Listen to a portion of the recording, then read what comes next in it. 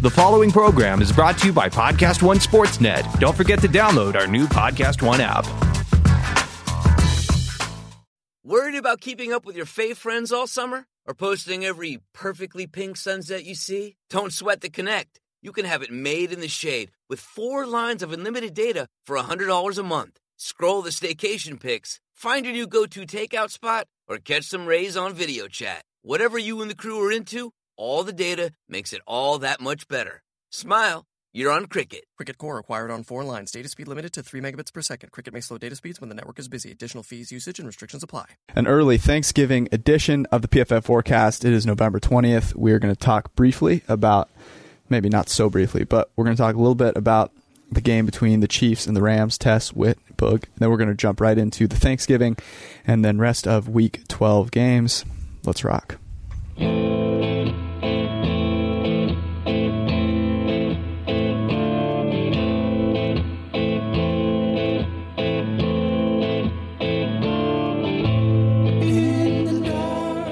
All right, Eric, it's a little early in the week. It's normally a Thursday thing. We just talked Sunday night, so hopefully you have some original thoughts.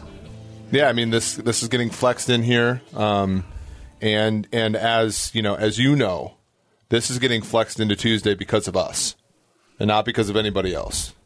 That's true.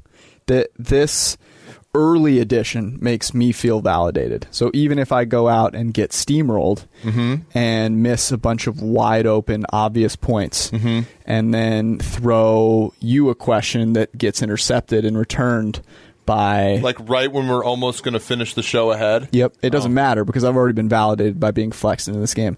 And by the way, you know what? I've heard rumor that next week, also in prime time. Yeah, which will be just because it's on the schedule.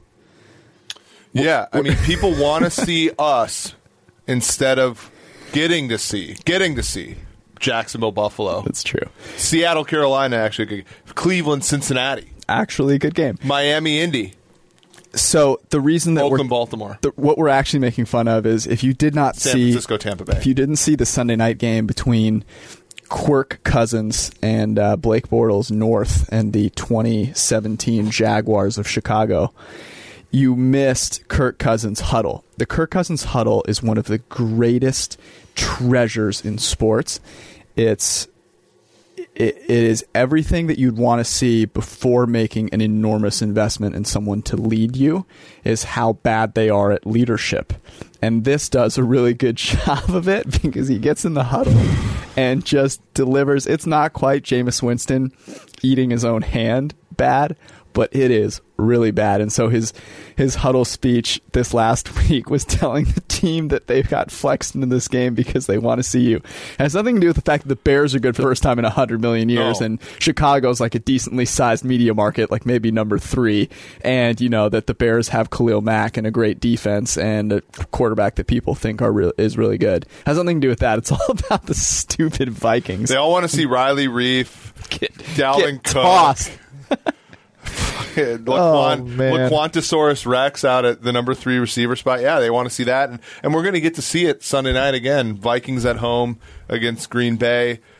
We're back. I'm going to preview this a tad. Let's just one week of backing my hometown Vikings was too much. And so we're going to go back to the well in fading the Vikings this week as 3.5-point favorites at home. The line is moved. The line down has to moved 3. to 3. So we're on the right side, guys. It opened at 3.5. We liked it at 3.5. We still like it at 3. This is what feels like a very, very, very close game. But a couple things that worry me about taking the Packers. The issue that the Vikings had, maybe even more so than Khalil Mack, was Akeem Hicks eating their interior for lunch. Yeah. Or more so dinner, I guess. And if Mike Daniels can't play, in which he is not, it appears, looks like he has been ruled out. So Mike Daniels can't play. That's a big loss. Yeah. In my opinion, this is really a bet on Aaron Rodgers is way better than Kirk Cousins.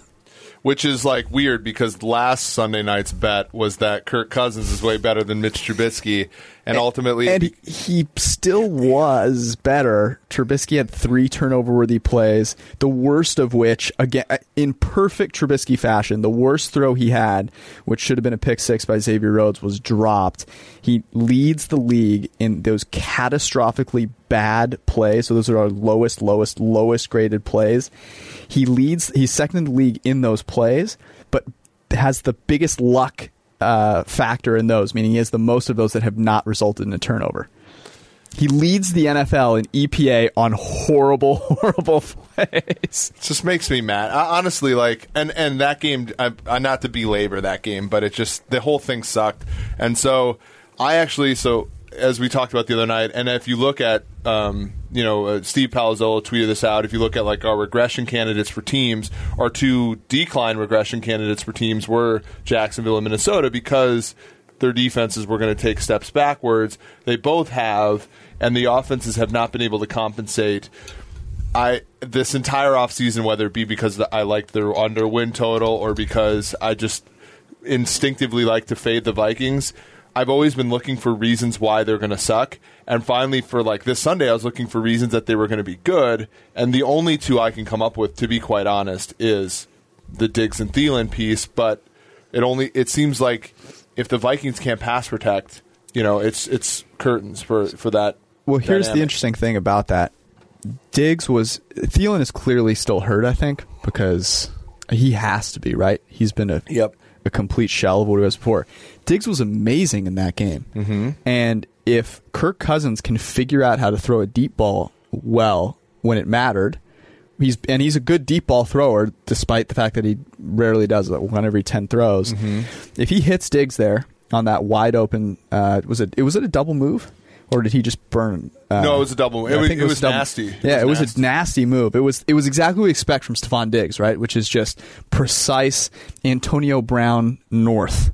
Yes. And if he hits him there and then Xavier Rhodes catches the ball, that is a really different game. The other thing that you brought up, which I thought, I didn't even think about this, was Chicago going for 2 twice.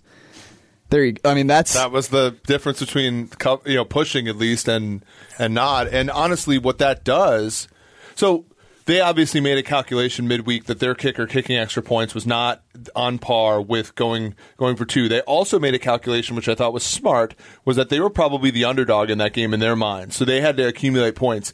And accumulating those points, going into halftime, up 14, it's just, I think, different. It's a different feeling, obviously, than being up 13. 2 touchdowns when you don't even score 2 touchdowns, kind of thing, And then getting the pick six, doubling down on that dynamic. It's just another. It put the Vikings behind the 8 ball, and honestly, I don't know. It was weird because I never once after the Dalvin Cook fumble thought the Vikings were going to win that game.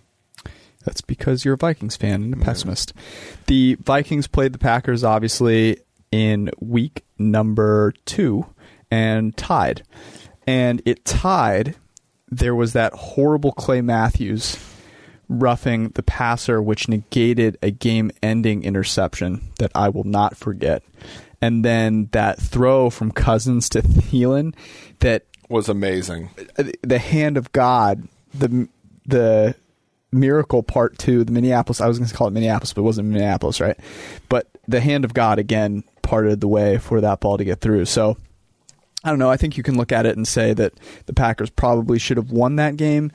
That being said, Mike Daniels not in there hurts a little bit. Okay, let's go on to, actually, since we're talking about the Vikings, let's talk quickly about your other team. If anyone's listening, if one of the 7 people listening to this podcast is new, they might not know this, but you are... I actually like the Chiefs. You are a polyamorous football fan. You have multiple loves, and one of them is the Kansas City Chiefs. Yep. They just so happen to be doing well this year. They had a big game in Los Angeles / Mexico City / Buffalo Wild Wings. They were in spirit. So 2 things happened last night in the metaphysical. One of them was that the Chiefs and Rams actually played in Mexico spiritually. Mm-hmm. The other one, and this took more work because honestly, the Rams won because they established the run, not on the field and not really anywhere but in the spirit realm. That's interesting. And so what was really cool was sort of going and watching that game, and despite all evidence, just kind of sitting there and not looking at the fake news that was Gurley, 55 yards, 54 points, but really looking in there and reminding myself how much his presence really did affect the Chiefs' defense, and obviously in the positive realm, the Rams' offense. What was your favorite part, not of the game, but of the broadcast? Todd Gurley running out of bounds for a loss of 1, and immediately Tess Wittenberg talking about how good he is. Okay. I like that. I like the one big run that Gurley had where he ran through Andy Reid could have ran through that hole. He ran through a hole so big that you could get the entire Honduran army across the border through that hole. The caravan. That hole was so large, that gap was so wide, that if you rented that out in Los Angeles per month, it would cost you about $3,000. My favorite are proactive tweets. So before that drive started, because the Chiefs or the Rams had the lead, and I tweeted out, I said, listen, we got to remind ourselves that these runs are going to be the reason the Rams won the game. Not the fact that they were ahead at going into that drive, but those runs taking away the Chiefs' will. It's amazing. Like, think about how good Sean McVay is at inception. They don't even run the ball in that last running out the clock drive. They throw the ball 3 consecutive downs, and of course they win. So obviously it worked, and there's got to be something. There's a Todd Gurley of the gaps argument that I'm looking forward to really refining over the next week with respect to this game. Sean McVay is so good at inception that he had an entire production crew and many, many more people talking about the key to this game being the running game for 3 weeks. Thoughts and prayers to you people, and if any of you are listening, I say hello. The annoying part about this whole argument is that people think it's being mean to Todd Gurley, which it isn't. Todd Gurley's fine, but you also should be able to call someone out when they're being credited with things that they don't deserve. That offensive line deserves a hell of a lot of credit, and this is my point, getting into the actual things that happened on the football game. I thought this was really interesting. Both quarterbacks were amazing from a clean pocket. And by amazing, I mean just perfect passer rating. Unbelievable. Jared Goff from a clean pocket, 4 touchdowns, no interceptions, 132 pass rating, 9.2 yards per attempt, 357 yards, completed 69% of his passes. Pat Mahomes from a clean pocket had a 143.5 pass rating, 5 touchdowns, 1 interception, 12 yards per attempt, 386 yards, completed 78% of his passes. But under pressure, they were not good. And it added to the excitement of that game the fact that some defensive plays were made, that Aaron Donald was great. Sorry,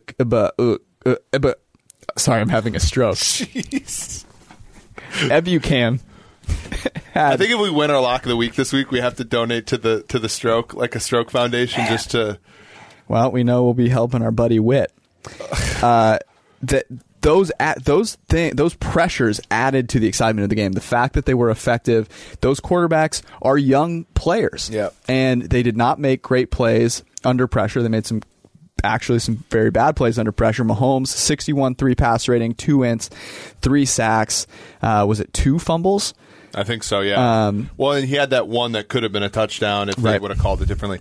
Interesting about Goff versus Mahomes, because we did our quarterback clustering today, and Goff was sort of in the second cluster, which surprised both of us. He wasn't sort of. He was in. He was, sure. And the guys firmly in the first cluster were Breeze, Mahomes, Rodgers, and Rivers. And so to look at what's causing this, and it looks like Breeze is only getting a negatively graded drop back on 7%. Mahomes a little under 10%. Rodgers about 10%, it looks like, and then Rivers about 11%. We know that your proportion of negatively graded throws explains the quarterback efficacy better than anything. Goff is still sometimes making poor throws, right? We saw the throw to Skandrick, for example, that should have been intercepted, should have lost them the game. Whereas I wonder how good is McVay scheming things in a way that these are being forgiven more as a part of the process, or is this luck? And so when I look forward in terms of trying to project, who's going to win the Super Bowl, maybe there's a case to be made that, last night the Kansas City lost, but what it did demonstrate is they're still going to be a huge contender. And if Mahomes, if they get a little bit of luck on the side of Mahomes, Kansas City is, the outcome might be different if these two teams were to lock horns. Okay, let me ask you this question.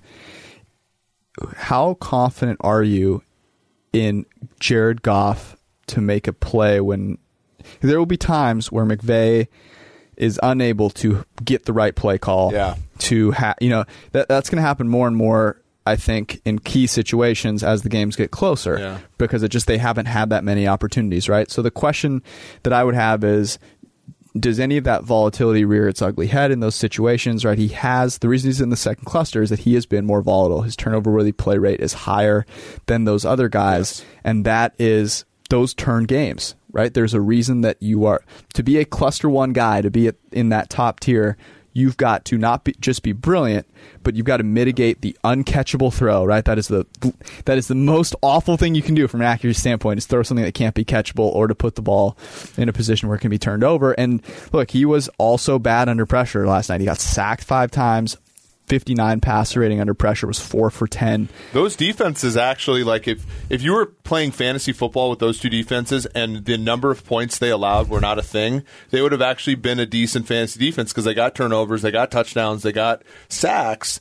It's just, it's the modern NFL. And I know a lot of people are mad about it, but I do think it makes the game more entertaining. Interesting. I do think, so here's a question for you as we come out of that game. Are there 5 contenders for the Super Bowl? Or are there 3? Wow. I'm going to say there are 5. Okay. The reason I'm going to say that is that I think there's too much variance in the NFL for us not to say what teams are right now before Thanksgiving is what they'll be when the playoffs come around. An injury here, an injury there. And Roethlisberger's still not playing well. Cluster 5 quarterback has not been good. Brady's still not playing cluster 3 quarterback that well. So for those teams to be 4 and 5 in our power ranking with quarterbacks that I would think would start to play a little bit better, I'm going to go with 5 though. If you're picking one right now, it's going to be one of those other 3. So here's a great point, and I agree with you. I think it's great, your point that you've made, somewhat jokingly, but it has come to fruition.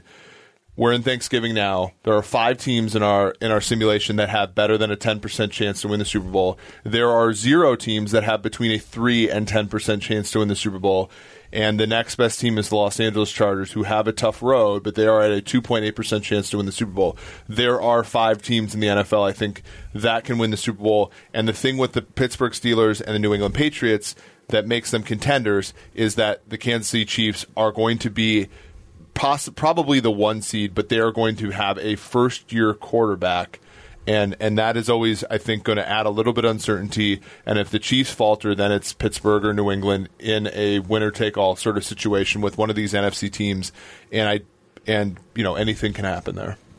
It is setting up nicely, though. The big question to me, I think the Chiefs are clearly the favorite in the AFC. The NFC is the one where it's okay.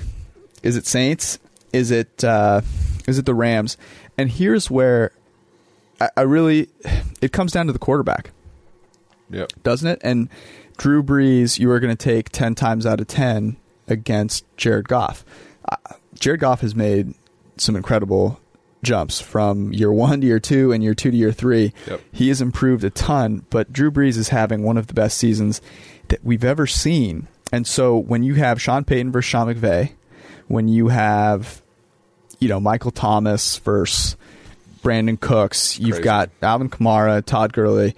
The difference here is the quarterback. In my mind, the only thing that would sway me from saying that is a huge advantage for the Saints is if the Rams defense is all of a sudden that pass rush becomes such a terror. Maybe the Saints offensive line is banged up and Aaron Donald can have that impact.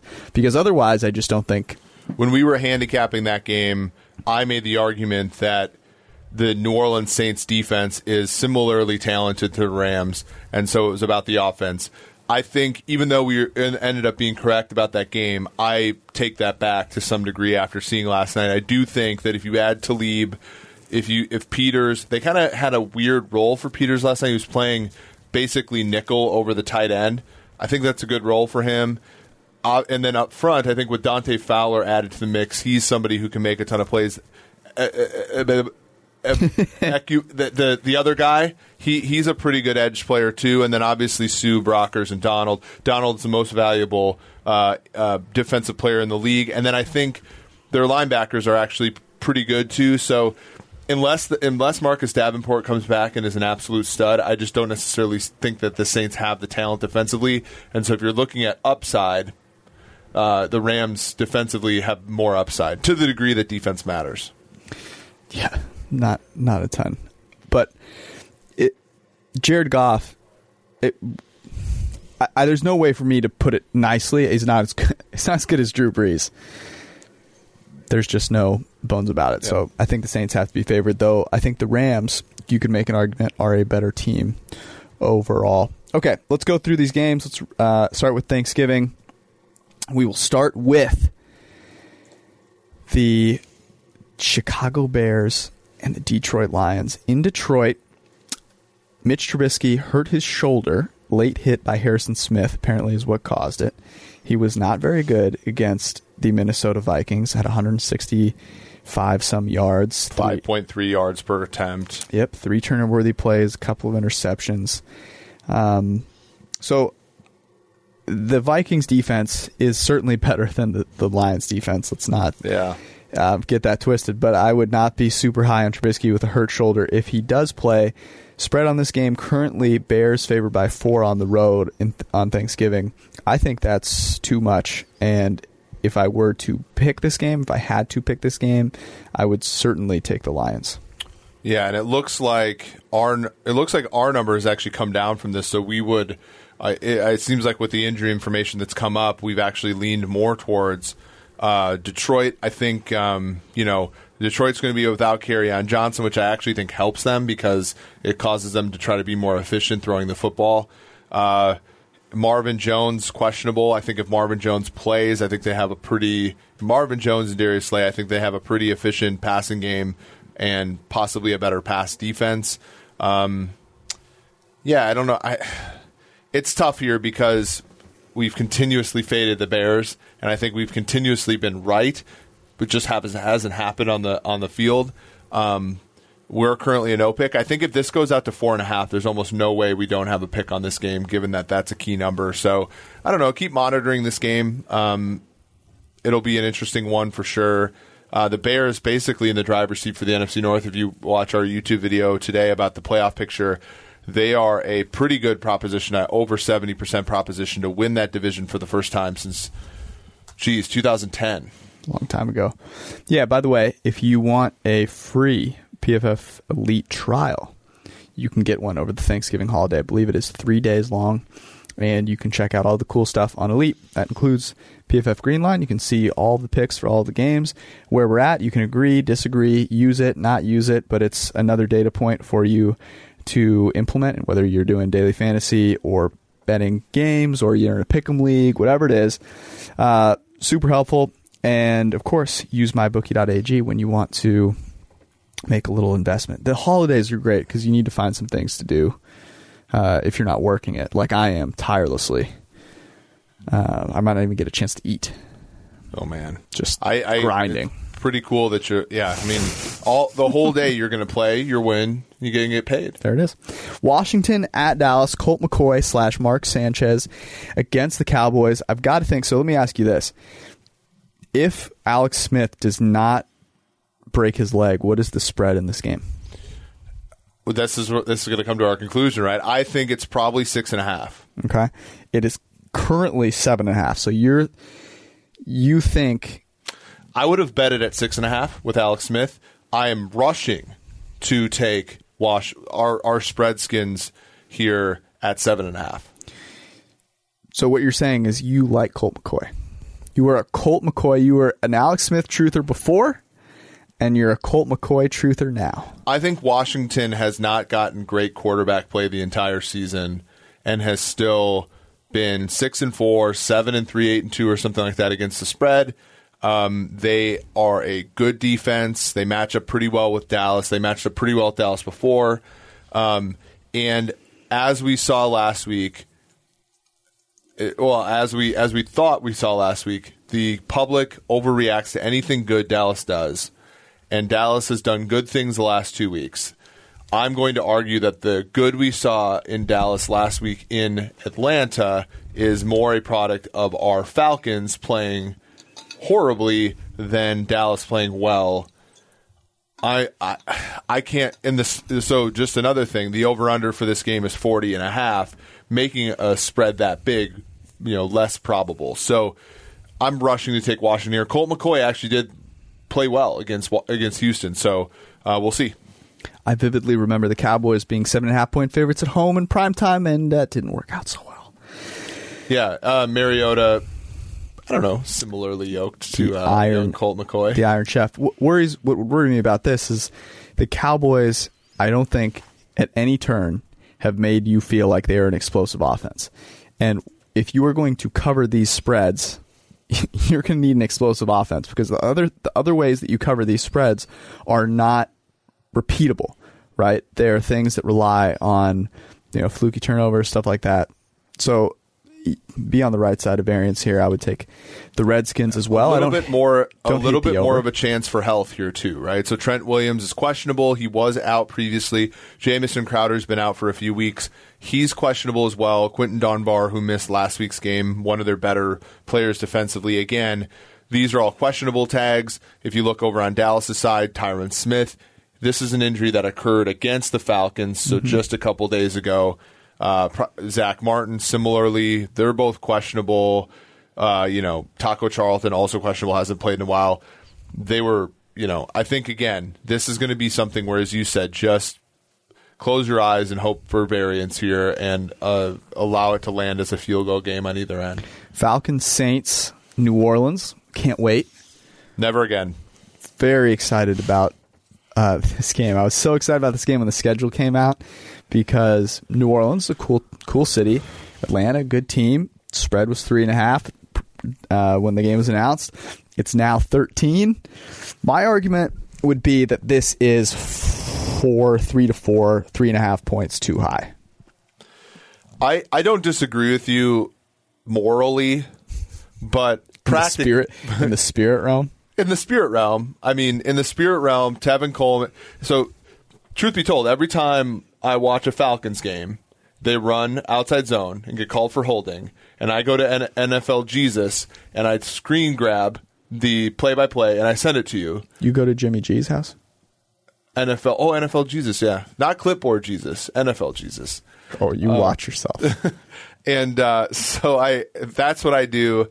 And so in this particular spot, it's just you send me a screenshot of the play every time, because it's just like clockwork. It is clockwork. Outside zone, holding, and drive. And I don't know if this, because to me, every time I see a kick returner who's not named Cordero Patterson or Farrell Cooper or Tyreek Hill take a kickoff out of the end zone, I'm just praying that it doesn't get a hold. Right? Mm-hmm. Every time I see an outside zone run play, I'm just praying as he passes the center, the guard, the tackle, the tight end, the slot receiver, dragging a cornerback.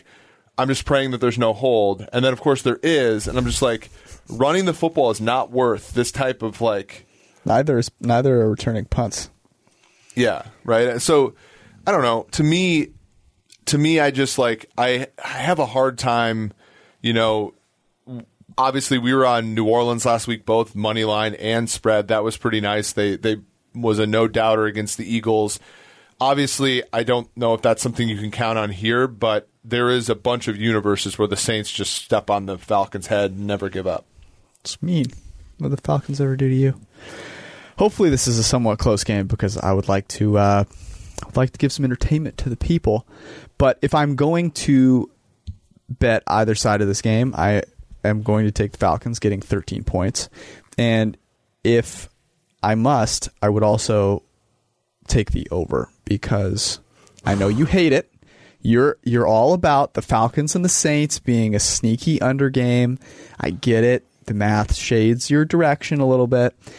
But I'm going to say screw it. Well, and this is something to talk about. We have not taken that many over-unders in the last month or so because we simply have not, in the history of the NFL, seen over-unders consistently near 60 like we have now. And so we're making our confidence intervals a little bit bigger. And so the last one we took, I think, was Oakland, Los Angeles under 50.5. That one hit a couple weeks ago. It's going to have to be something that weird, or that drastic for us to take an over/under here moving forward, just because we simply don't have enough data to support it. Right? Yep. I don't hate it because taking under sucks. All right, there are some interesting games on. Okay, so let's say this. Let's say you had to build some sort of bet for Thanksgiving. What are you going to do? What you going with? Oh man. If I had to build something, I would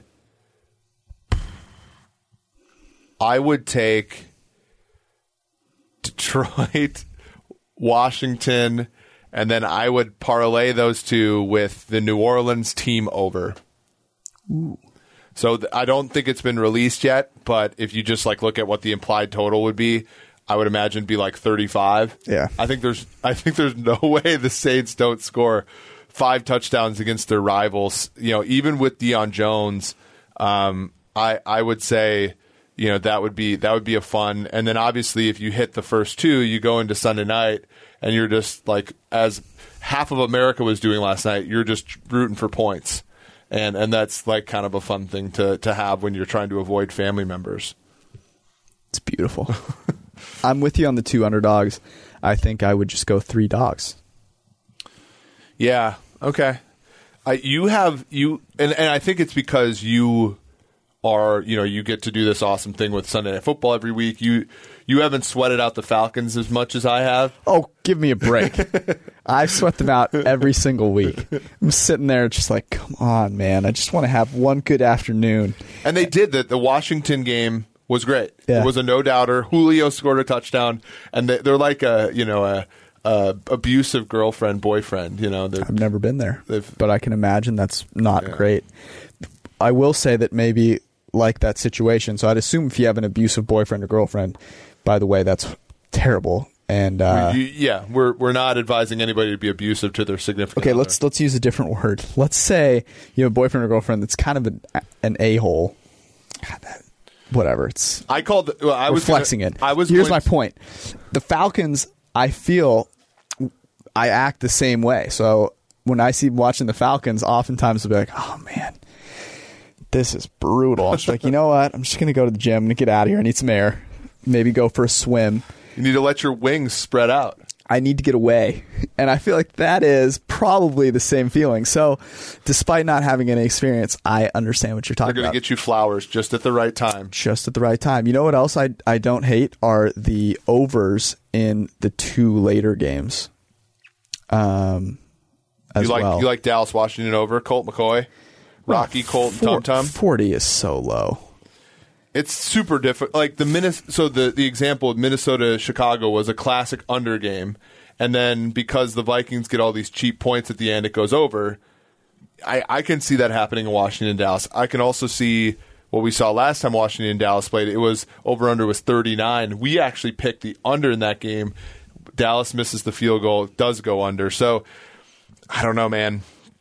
Anyways, maybe you're better off not parlaying and just sprinkle a little here and there. Use the MyBookie live betting. Get yourself. Speaking of sprinkling, okay. Uh-oh. Our hometown Cincinnati Bengals. Segue. 3-point favorites at home against the rested, the rejuvenated, the 1-game win streak against our Falcons, Cleveland Browns. Money line for this game. Consensus is 150. We would put it more like 109. This is a money line dog that we are suggesting here. Sprinkling a little bit on the money line. What do you think, George? That was a compelling and rich speech there. You sprinkle money line dog. You need one of those. I'm just glad it's not a see-through downward green facing visors. dog, you know? That'd be far better. By the way, no better way to start your Sunday than a little downward yoga. little yoga. Make it happen. So we like Cleveland against the spread. We I like also Cleveland against the spread. Cleveland money line. I do think, if you are AJ Green is back. If you are, yeah, but Denzel Ward is a hell of a corner. If you're risk averse and you're a Browns fan, buy up 3.5. And because the Browns could get ahead in this game, and Andy Dalton could be the red rifle, have them come back. And if you lose by a field goal, you still cover.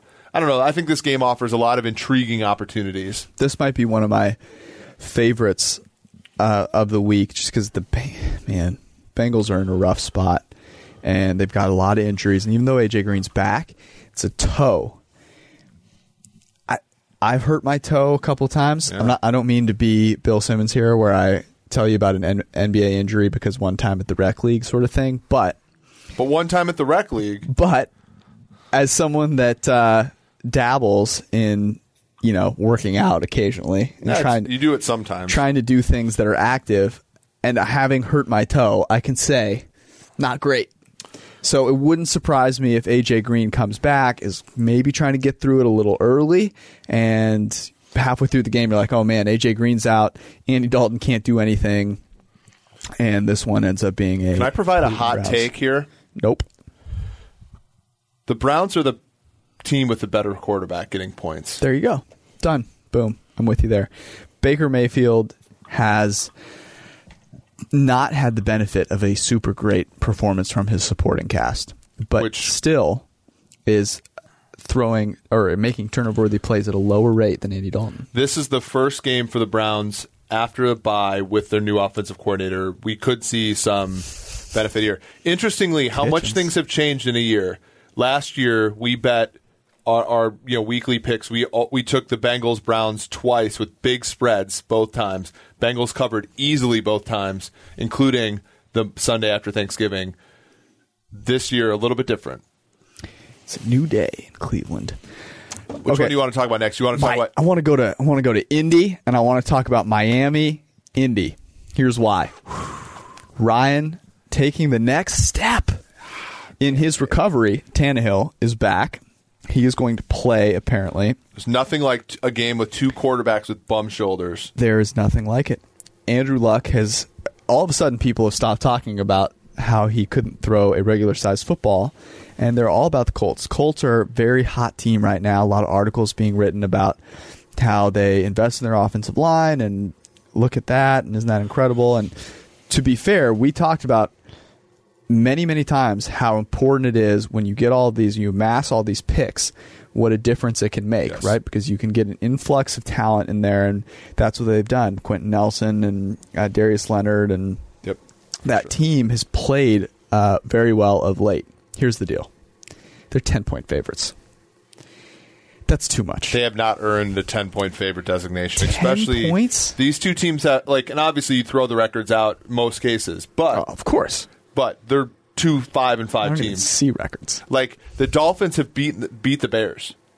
You know what I'm saying? Like that's why you incorporate variance into this the Bears thing. are great. And the Bears are terrific. Super Bowl champion, Chicago Bears. Here's the thing. So the Colts have not given up a sack in like a month. Their center Ryan Kelly is doubtful with a knee injury. Miami, has struggled in many aspects. However, I do think that the Colts offensive line being a little shaky without Kelly. I do think that their receiving core, T.Y. Hilton, is pretty good, but aside from that, it's kind of a bunch of Eric Ebrons and Jack Doyles and stuff. I do think that Miami, if you combine Tannehill coming back with their secondary having some good players in Minkah Fitzpatrick and Brian McCain, I think they got a shot here. I just think this is going to be a high-scoring game. Yeah. That's my call. The Colts defense is pretty much non-existent. So I expect Ryan Tannehill to not really deal with a whole lot of pressure. Colts defense is good enough to stand there when the Blaine train throws the ball right to him. Sure. That's fair. 10 is just too many, so I'm taking the Dolphins here. We would, even if it comes down to 9.5, I'd probably still do it. Maybe even 9. This one, I like this one as well. Yeah. All right, next game. Speaking of a place where 10 is not too big. Jesus.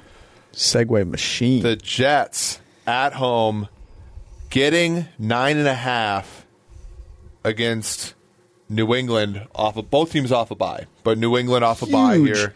The Jets have implemented 17 new screen sets. Yeah. So we very excited. Screen. This is getting us back to our 2017 roots. We like the Patriots as big favorites here on the road to cover, 9.5 points. Probably, I would suspect we'd still have it at 10. Probably not 10.5.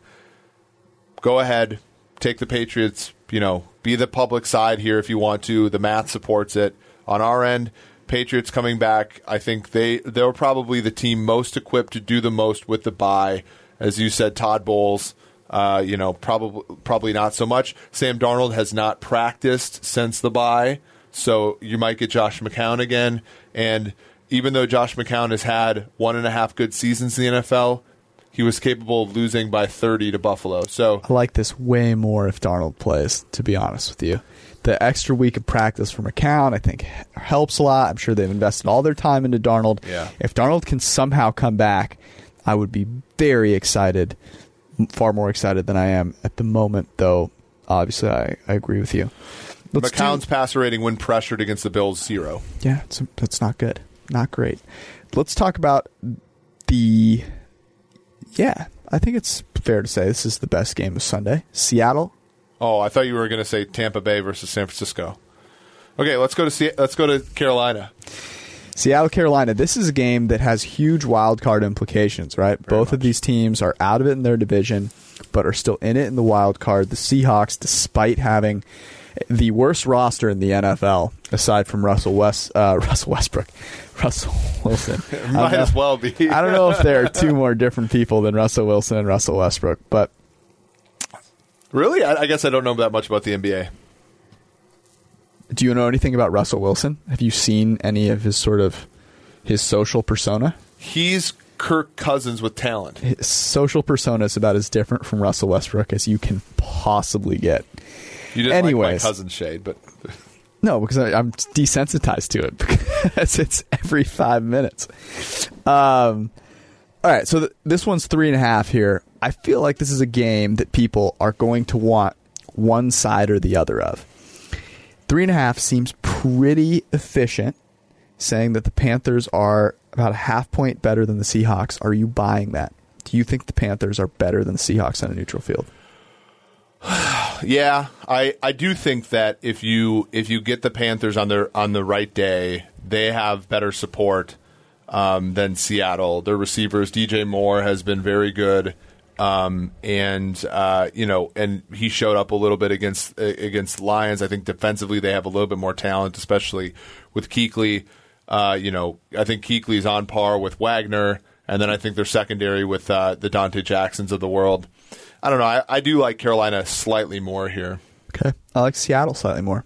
I think Russell Westbrook is the better quarterback in this matchup, and I don't see either one with a particularly strong supporting cast here, though I think Doug Baldwin has looked better. Tyler Lockett is pretty good. So the Seahawks are not a team that is nearly as destitute as once was prescribed. So I think this should be more of a 3-point game instead of 3.5, though I'm not running to bet it. But if I had to, I would take the hook and I would grab the Seahawks getting 3.5. Okay, so now we can talk about Niners Bucks. Yeah, the Nick Mullins machine. Is that what it is? The machine? There's no reason Tampa Bay should be favored by 3.5 against anybody. Oh, really? No. They lost to the Giants, and it was basically by multiple scores. They came backdoor with a 3. Yeah. But I mean, Jameis in terms of generating positively graded throws. There are no quarterbacks in the league better than him. But the only issue is that it's not positive. He simply turns the ball over. It's very negative. He simply turns the ball over too much. Tampa Bay just banged up Levante David, O.J. Howard, Stewart. They're all questionable. I think the Niners have been I think the Niners have played well enough to lose by a field goal to Tampa Bay or better. Let's just put it that way. I'm not sold on Nick Mullins to be quite honest with you. 4.6 turnover worthy play rate for him. That is above the league average by a decent margin. So I do agree with you that San Francisco's the right side. I like, obviously, that the math supports that. Thinks that this should be closer to a 1-point spread. I don't know if I go that far. I don't know, man. This one's tough because I think the Niners should be trying to lose this game. So it's always hard for me to bet on a team when they're trying to lose. I think that their best interest says, hey, somehow just, end up on the wrong side of this game. But let's talk about one more. What do you want to go with? Let's go with, this is one that intrigued me. Pittsburgh at Denver. Ooh. So Pittsburgh is a 3.5-point favorite. No, Pittsburgh is a 3-point favorite. We would shade a little towards them in this spot. Our number's more like 3.5. Yeah, this is tough because Roethlisberger has not played all that well, and so it doesn't give me a ton of confidence when you've got a road team that's favored and the quarterback has not been great. He's making a turnover-worthy play on 4.1% of his dropbacks, which is not great. However, making some big throws as well. Here's what I'll say about this game. Over-under, 46.5. I'm going to root for points, obviously. Going with the points here. I think that the Steelers, I think there are 2 defensive scores in this game. I don't disagree. You get another shot of eggnog here because I'm on fire. The where do they come from? Do they come from cluster 5 quarterback Ben Roethlisberger or, and let me check the numbers here, cluster 6 quarterback? One each. Which we have. One each. So clusters. Keenum gets blindsided and Cam Hayward goes galloping into the end zone, and then Ben just throws one straight to, I don't know if Bradley Roby's going to play, but that was my guy. Maybe Von Miller gets another one. I don't know. Both quarterbacks are putting the ball up for grabs. Mm-hmm. I think there, at very least, will be some short fields. And I don't know. 46.5 doesn't seem too crazy to me.